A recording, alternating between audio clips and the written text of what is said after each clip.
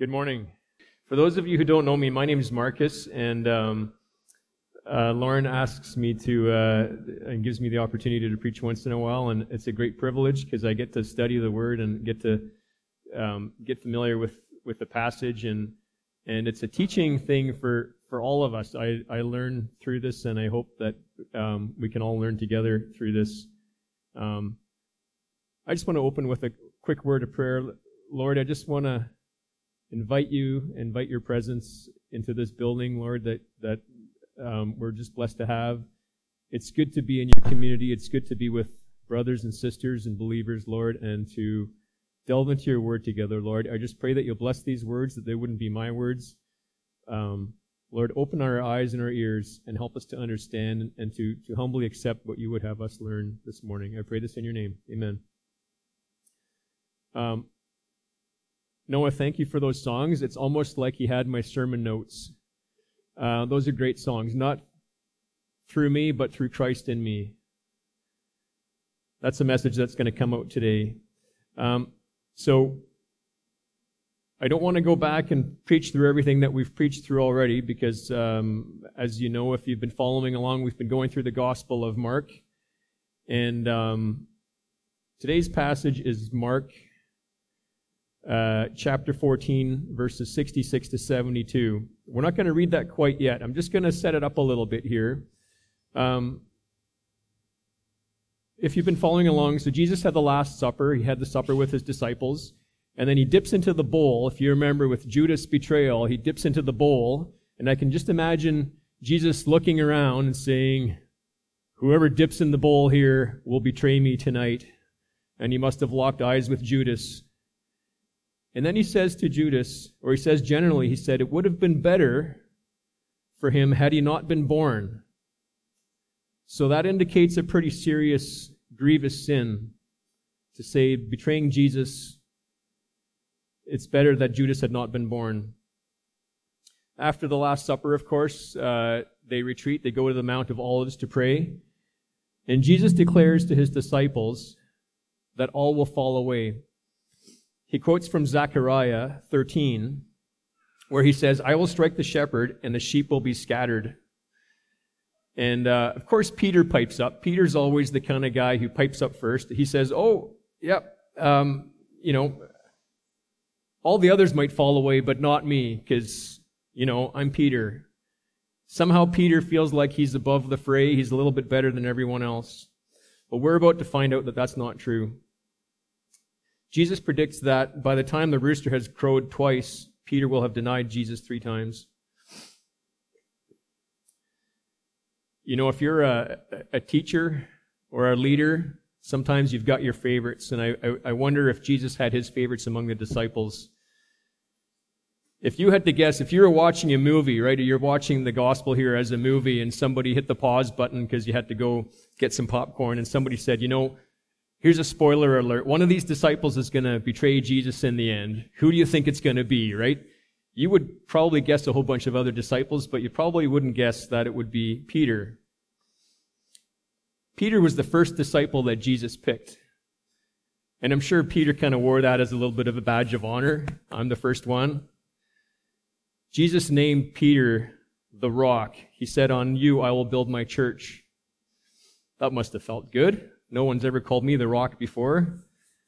I wonder if that built up Peter's ego a little bit, his pride a little bit. But Peter was also a star student. If you remember back some months ago, it seems like quite a while ago, we were in Mark chapter 8, and Jesus was trying to find out, Jesus had declared that he was the Messiah, and he was trying to find out, is the message catching on? He said, "What do people say that I am?" And then he said to his disciples and said, "Who do you say that I am?" And Peter, again being the star pupil, he says, "You are the Christ." So Peter was getting the message, and he declared Jesus as the Christ, the promised Messiah. Right after that episode, then Jesus, rather disappointingly, I think, to the disciples says, the kingdom that I'm preparing is not going to be an earthly kingdom with great majesty and wealth and popularity. Jesus says, "I must suffer and I must die." And then Peter, being who he is, says, "No, I'm not going to let this happen." Peter rebukes Jesus. Like, he had just declared that Jesus is the promised Messiah come from God, and then Peter finds that it's his job now to go and tell Jesus how it's really going to be. And Jesus turns the tables and he rebukes Peter, and he says, "No, Peter, you get behind me, Satan." And that's a rather sharp rebuke, and that must have cut Peter to the heart. You know, I think Peter was the kind of guy, as I study his character a bit, he's kind of like one of these, like he's made of particularly hard steel, right? And they say that iron sharpens iron, and it just seems like Jesus, like a blacksmith here, he's putting him through the fire, he's pounding him, he's sharpening him, he's making him into a particularly effective tool. And sometimes it seems like he's a little tough on him, but this is his job, is to make Peter into a good disciple. Peter's also interesting sometimes. I feel like he's like a young boy. Like those of you who've got, young boys or young grandchildren, right? They often sort of say things before they think about it, or sometimes they act before they thought about it. They'll throw a snowball without thinking about the consequence of it, or they'll ride their bike off a jump and they won't think about the consequence. Peter's that kind of guy. He just sort of jumps at an opportunity, but he's not really thinking ahead. Remember when Jesus walked on the water, the disciples were out at night on the boat, and there was a storm, and they saw Jesus, and Peter's like, "Hey, Lord, to pick me, and he was just so full of passion. He was always the first one to go. He wanted to walk on the water. He had faith that Jesus would carry him. He's the first one. Later, of course, through the story here, Jesus gets arrested in the garden. It's nighttime. There's the priests coming with their soldiers and their guards. They're coming to arrest Jesus. Peter's the first one to pull out his sword, like, what's Peter going to do with that little sword against an army of soldiers, right? But he's just full of passion and excitement. And, I thought about this. I thought, this could have ended poorly for Peter, but he probably was so clumsy with his sword, because we knew he cut off that servant's ear, right? Like, I don't think Peter intended to cut that ear off. I think he was just sort of clumsily, wielding his sword. They probably just figured, never mind this guy, he doesn't know what he's doing, right? Focus on Jesus. But again, here's Peter kind of acting in his characteristic way. At the Last Supper, Peter boldly declared to Jesus, he said, "If all the others desert you, if they all leave, I will not." Right? He was a bold, courageous man, according to one way of looking at it. And so, if Jesus would have been in the habit of grading his students or his disciples, Peter might have got straight A's. Peter was in the inner circle. When Jesus went up to the Mount for the Transfiguration, or up to the Mount of Olives to pray, he took Peter along with two other disciples. Peter was on part of that inner circle.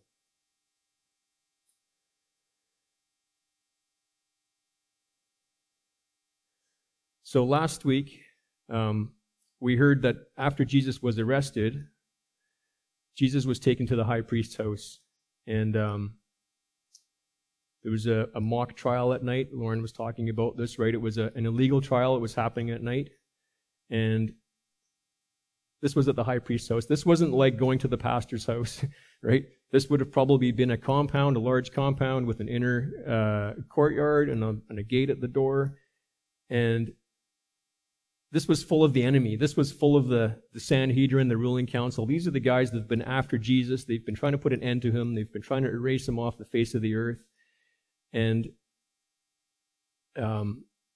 Peter manages to sneak in there, right? Again, this is sort of a characteristic move of Peter. I think of some action-adventure movies that we've all seen, Indiana Jones or something like that. Despite the presence of the enemy in there, he sneaks between the shadows and hides behind boxes and things like that, and he goes in there. And so I'm thinking, Peter, what are you doing going in there? There's the trial of Jesus, who's being condemned to death, and you're in there at great peril to yourself. I just want to pause here for a moment. This story is actually, if we look over at John 18, you can read this whole story again from a different perspective. You can also read it in Matthew 26 or in Luke 22, right? So we call these the synoptic gospels, like they're all looking at the same story together. One little clue that we get from John 18 is that there's another disciple who was known to the high priest who followed Jesus, and that other disciple seems to have a bit of an in with the high priest, and he was able to get Peter into the courtyard. It's thought that that unnamed disciple was John, because one of the ways that the gospel writers would often reference themselves in the story that they were writing is that they would sort of reference an unnamed disciple, and that was kind of a literary practice in that day. So John might have been in there, but we don't know much about what happened to John. So Peter goes into this courtyard. He's sitting there by himself around the fire. And so let's read the passage for today, which we're finally getting to, which is Mark 14.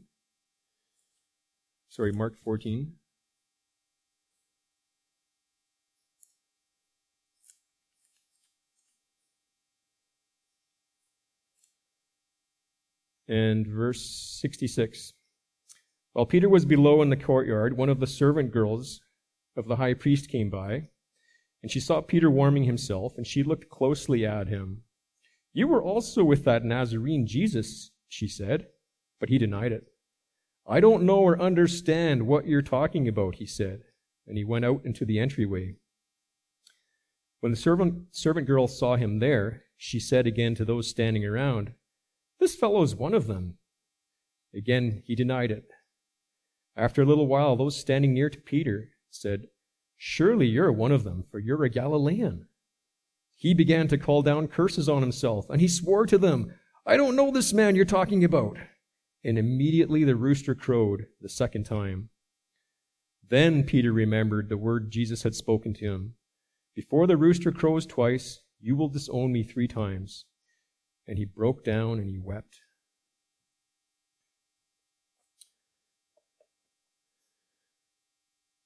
So Peter's in here, and he gets recognized. You know, the first time he gets challenged, are you one of these guys that's been hanging out with Jesus?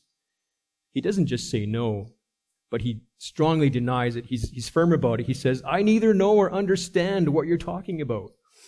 That phrase, that specific phrase, was actually kind of something used in court. It was kind of a legal phrase, like we might say in modern days, we might say, you know, the whole truth and nothing but the truth.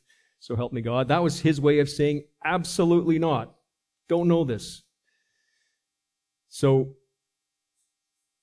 after he's denied Jesus the first time, he moves away. He gets a little bit smarter. He had been huddling around this fire at night. It was late at night. Everyone's trying to warm themselves.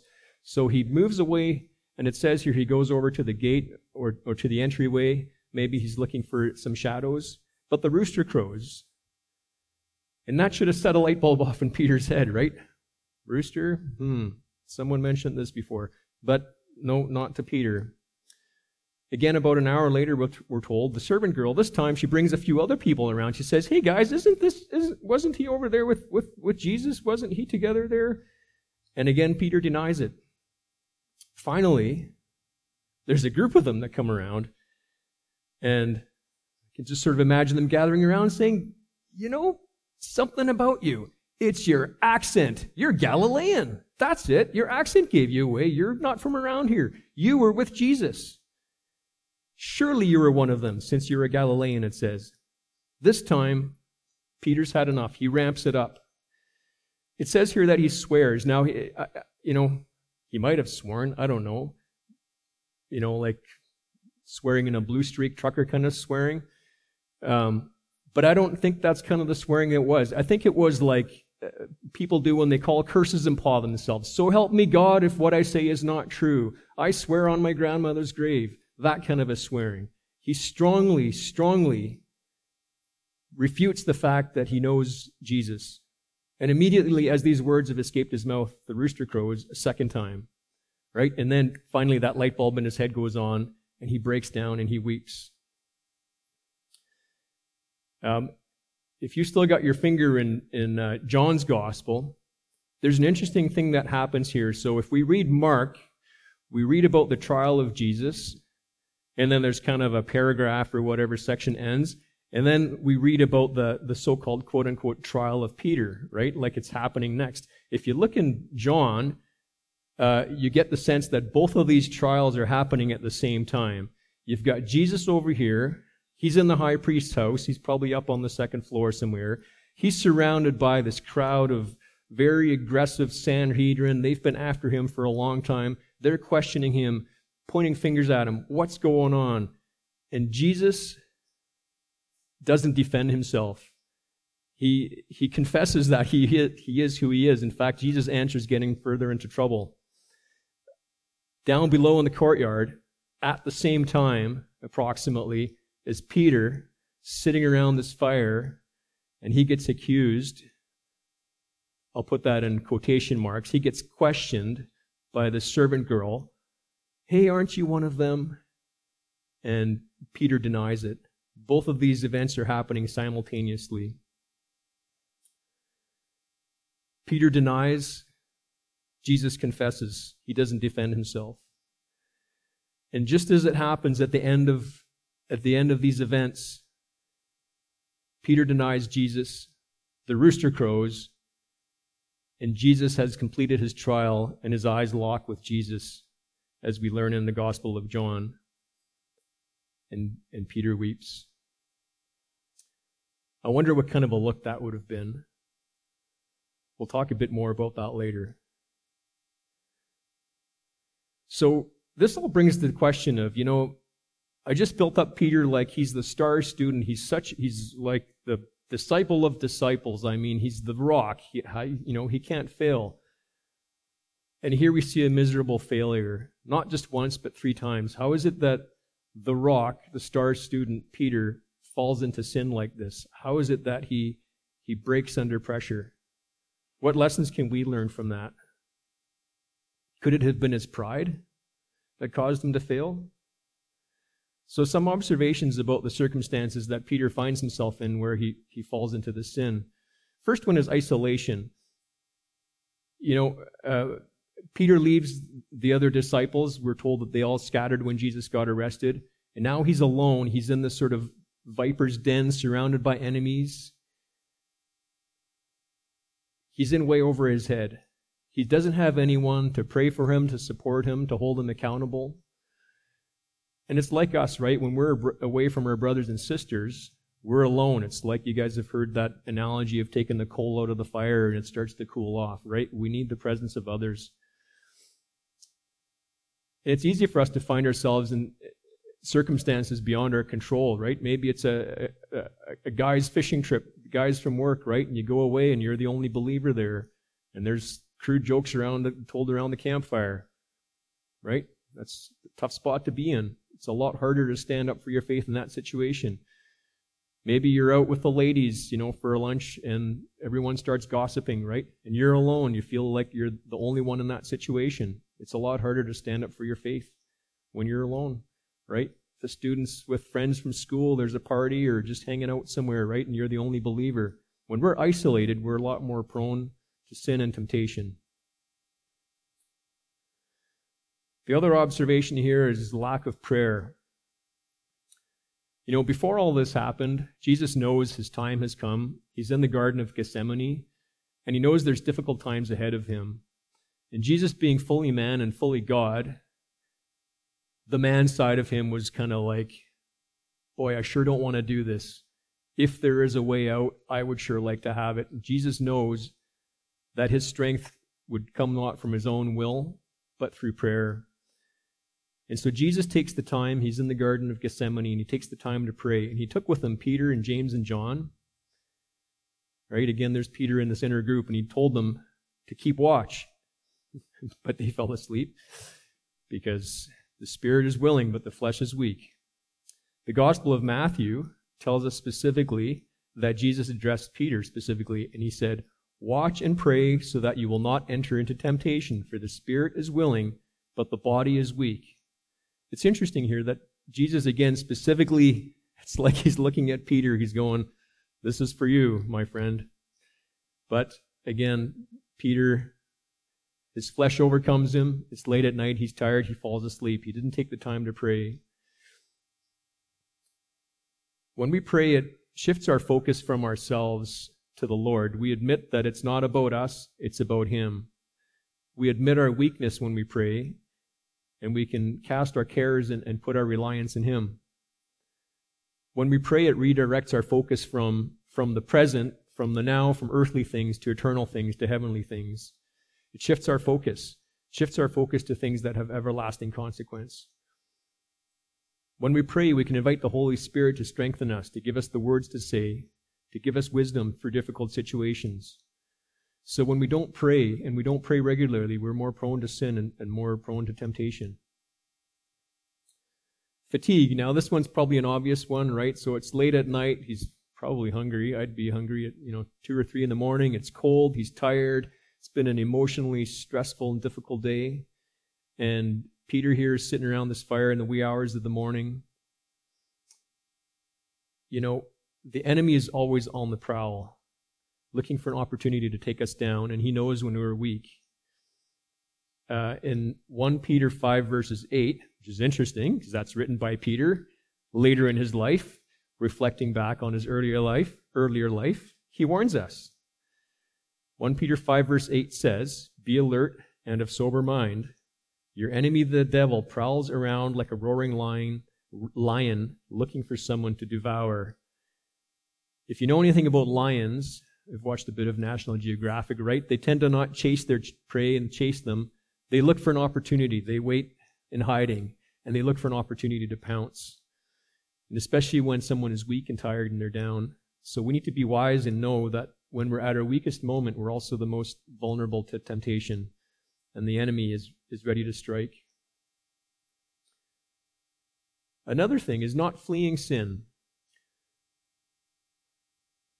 We don't know exactly Peter's motivations for getting himself into this situation, but the first time that rooster crowed, and Peter knew he denied Jesus the first time, like he would have known, I think. Because when you sin, you're convicted as a believer, and Peter certainly was a believer, and that rooster should have given him an early warning that he had betrayed Jesus, and he should have got himself out of that situation. But he didn't.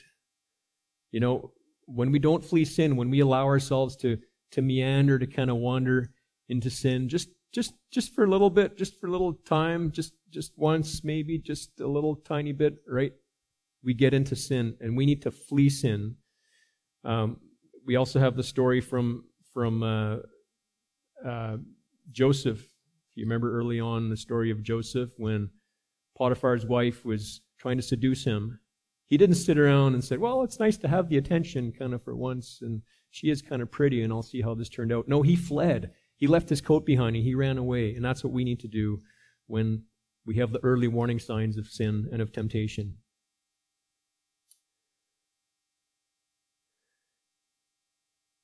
Peter did not heed the warning. Jesus had previously, near the end of their Last Supper, the Passover supper, he said to him, and this is the passage that Brad read earlier.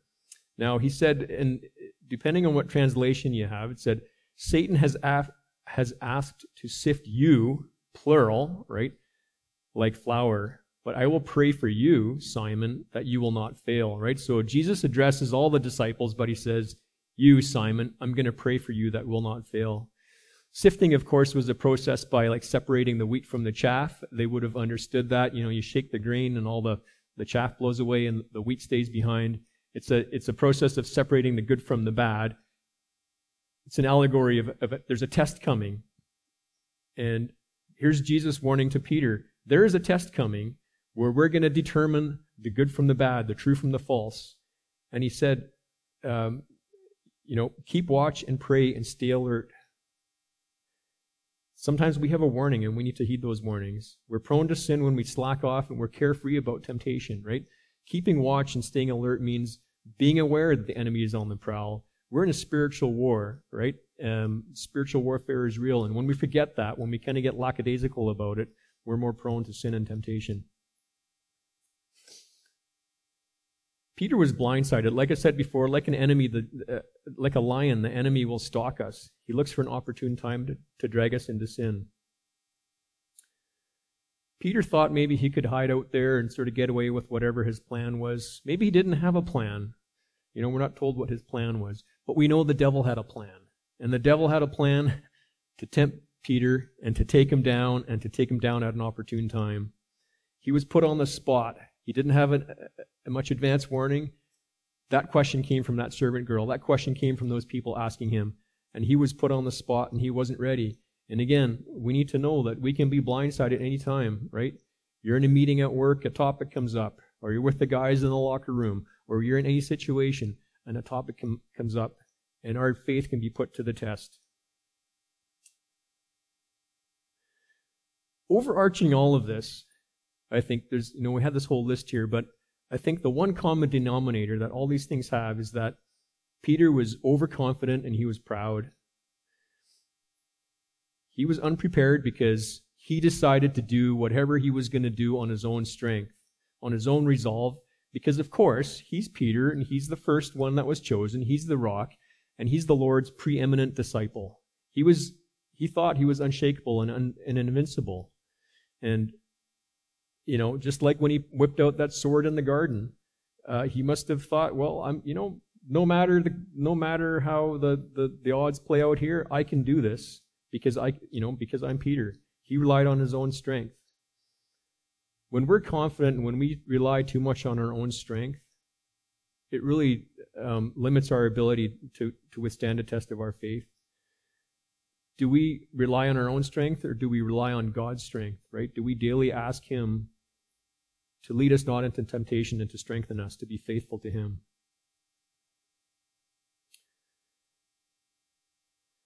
So, it's good to be confident. And where does confidence turn into overconfidence, and where does it turn into pride? Where's that line? Well, I'm not going to tell you where the line is, but we can become, as believers, we can become complacent in our faith. Sometimes we sort of think of ourselves maybe as believers like we have a ranking like Boy Scouts. You've got the beginners and the medium and the further up, right? We might think of ourselves as advanced in our faith or have a high position in our faith because we've been serving in the church in a certain capacity, or we've been leading youth group, or we've been doing Sunday school, or maybe you've been in church for decades. You've been a believer for decades. Maybe you're born in the church like little Henry Breck. You're literally, I don't think he was literally born in the church, but you know what? You've been going to church all your life. And somehow you think that puts you in a higher spot, like you're more resistant to temptation. You think of yourself as a super Christian. You're somehow a little bit more infallible than that person over there that's kind of new and doesn't quite fit into the church yet, the new believer. No, you think of yourself as a greater level. Again, when we rely on our own strength and our own experience and our toughness and our abilities, our own resolve, right? Just like Peter might have, that gets us into trouble. But you know what, friends? Before God, we're all on the same playing field.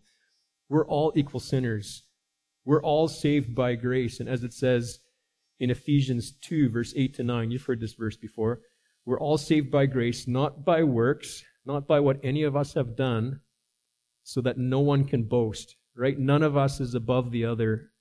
Before God's holy, perfect throne, we are all the same. We're all either sinners in Christ or sinners apart from Christ.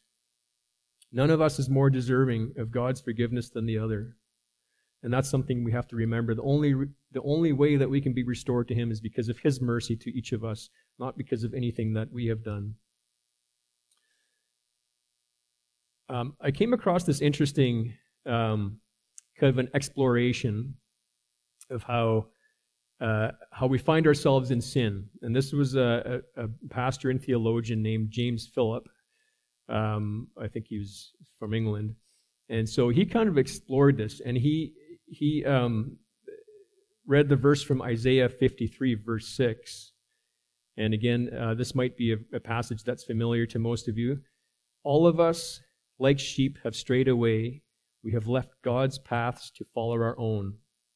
Right? That's a bit of a different translation, but I chose that one because it's very distinct. It talks about the sheep that stray away, and then it talks about we have left God's paths to follow our own. And so what James Phillip was talking about is he said that sin is almost always a mix of there's opportunity and there's willingness. There's an opportunity that comes up, or there's an intentionality to it. As far as the sheep goes, you might see a sheep sort of wandering away as it's following the juiciest grasses. It's just kind of going where things are the best, right? That's following the opportunity. And then you might have the sheep sometime later going, that was good over there. The shepherd told me to stay over here, but I'm following that, right? So that's the distinction between falling into an opportunity and willfully pursuing the temptation and the sin. We go astray when we're like wayward sheep, when we're not watching and praying, as it says in the scripture. Other times we might willingly pursue a path to temptation. And the more we willingly pursue that path to temptation, the more it becomes about being willful, and the less it becomes about being wayward. Okay, it becomes more willful the more we sin, less about wayward. It becomes less of an oopsie, less of an opportunity, and more of intentionality. And as we sin more, it becomes increasingly rebellious and deliberate and willful, and it becomes less about being wayward. What we need to do is recognize that and repent of our sin before it becomes willful, right? If we've strayed into an opportunity by being wayward, we need to repent of that sin before it becomes willful and habitual. You know, Peter found himself, he might have strayed into the situation, but he had his first chance, right? When we sin the first time, sometimes it makes sinning the second or the third time easier. We've sort of broken that ice. And Peter should have recognized that and emboldened him to repeat his sin twice over, and even stronger the second time or the third time.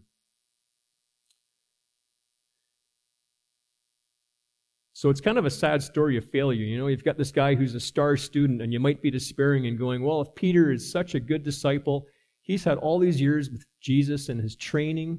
If anyone should stand strong, especially someone like Peter with his strong personality, how does God expect me? I'm just a regular Joe or a regular Jane. How does God expect me to stand under pressure? But the good news is Christ intercedes for us. It says in Romans 8 verse 34 that Christ intercedes for us. Interceding is praying. It's not praying for ourselves, but it's praying on behalf of someone else. And Jesus says in Luke 22 verse 32, again, I've dropped off. Here I am. It's one of the other alternate accounts of the story, right? When Jesus says to Peter, Satan has asked to sift you. And then Jesus says, but I have prayed for you, Simon, that your faith might not fail. Jesus prays for us. He doesn't relish in our failures and our weaknesses. Interestingly, this is a little bit aside, but I think it's relevant. You'll excuse me for jumping around through all the different Gospels, but when I read this account in John chapter 17, and you can read this later if you want, we won't have time to go through it, Jesus prays one of his longest prayers recorded, and he prays a little bit about himself, that he will be strengthened as he prepares for this coming ordeal, but then he spends a lot of time praying for his disciples, and he spends a lot of time praying for other believers, including us. Jesus cares about us, right? He spends time praying, and he intercedes on our behalf that we might not fall into temptation. Jesus has gone before us,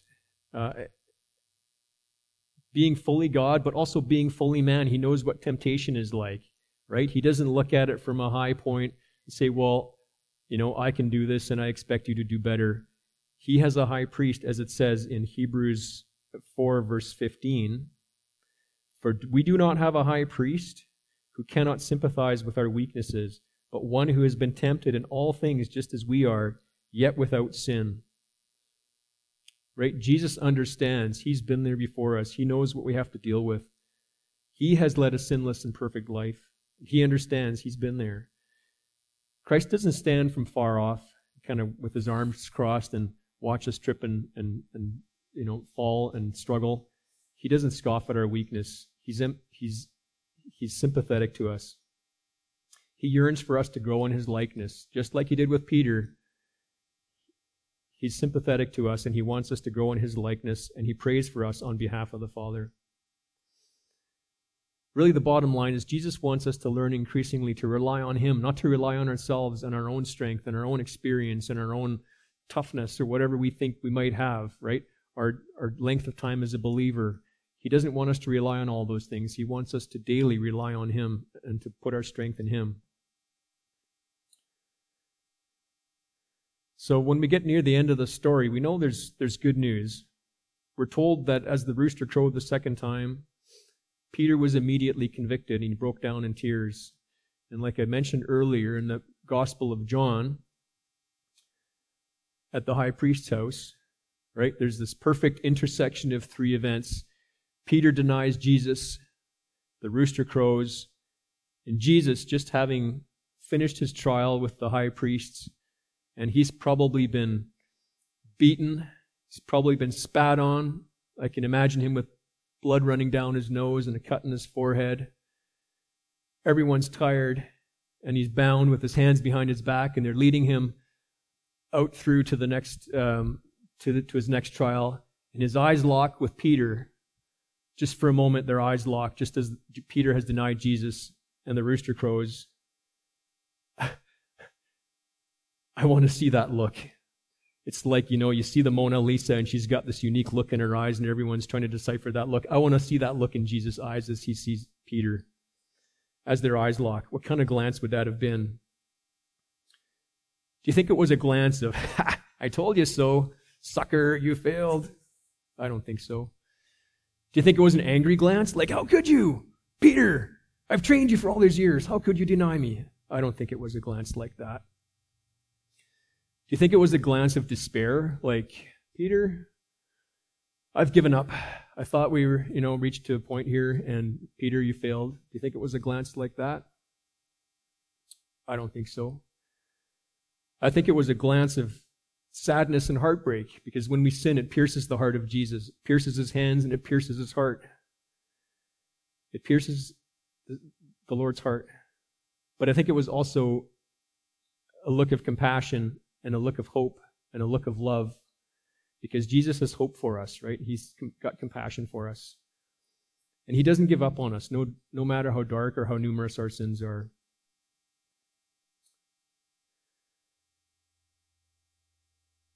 Peter, though he had sinned, his immediate response was to be remorseful and regretful, and he was humbled, and he repented. He broke down, and he repented. And Jesus takes us back no matter how grievous our sin is. If we confess our sins, he is faithful and just to forgive us our sins and to cleanse us of all unrighteousness. It says in 1 John 1 verse 9. If we confess our sins, I'll read it again. He is faithful and just to forgive us our sins and to cleanse us of all unrighteousness. He makes us perfect again. Jesus wants us to rely on him indwelling in us, and he wants to make us new. We contrast this with Judas, right? Judas had earlier betrayed Jesus. He had a sinful scheme. He had been planning this all along. He was rebellious. He was deliberate and willful. He pursued his own sin, Judas did, and in the end, it caught up with him. Even though it was regretful, like when you sin, you often regret, and you regret the consequences, but he did not repent. And Judas ended his own life. He ended up reaping the wages of sin, which is death. The good news is, right, and we talk about a living hope in this church, there's hope. Peter's sin did not drag him down. It did not define him. It was a dark moment in his life, but it didn't define him. He repented, and of course, as we know, Peter would go on to become one of the leading apostles, one of the leading preachers in the new church, boldly proclaiming the gospel everywhere he went. When Jesus gave him the command to feed my sheep, Peter took that to heart. He was instrumental in founding the early church. And of course, like we just read here, Peter would go on to write 2 epistles, 1st and 2nd Peter. And when you read those, you realize that Peter's attitude, right? Sometimes you read 1st and 2nd Peter, or Peter 1, Peter 2. It seems like it was written by somebody else, because now he's talking about humility. He's talking about submission. It doesn't sound like Peter, right? But perhaps Peter from this moment learned, and he was refined, and he was sharpened into an even tougher tool. In Christ, there's hope for each one of us, no matter what our sin is, no matter how deep or how long. And the story of Peter it's a great story, because it's a story of how the gospel transforms each of us, right? The gospel is about good news. And God is not done with us. He's doing a good work in each of us, and He's refining us each day. So don't let your sin get you down, but it's an opportunity for us to grow in Him every day. I just want to pray. Lord, thank you for your word. Thank you for teaching us lessons that come from your word, that we know there's people that have gone before us, even great heroes in the Bible that we might lift up as unbreakable, unshakable in their faith. And we know that even they can fail, Lord, and we know that you look kindly upon us. You don't want us to fail, Lord, but when we do, when we trip and when we fall, and when we stumble and when we willfully sin, Lord, you reach down and you pick us up, because you don't want us to go down that path, Lord. Lord, we repent of our sins and we ask you to forgive us. And Lord, we pray that every day we would be reminded, Lord, that it's not our strength. It's no matter who we are and how hard we try and what we might do and what our intentions are, Lord, but it's your strength in us that will guide us to be on the true path. Lord, we pray these things by the power of your name. Amen.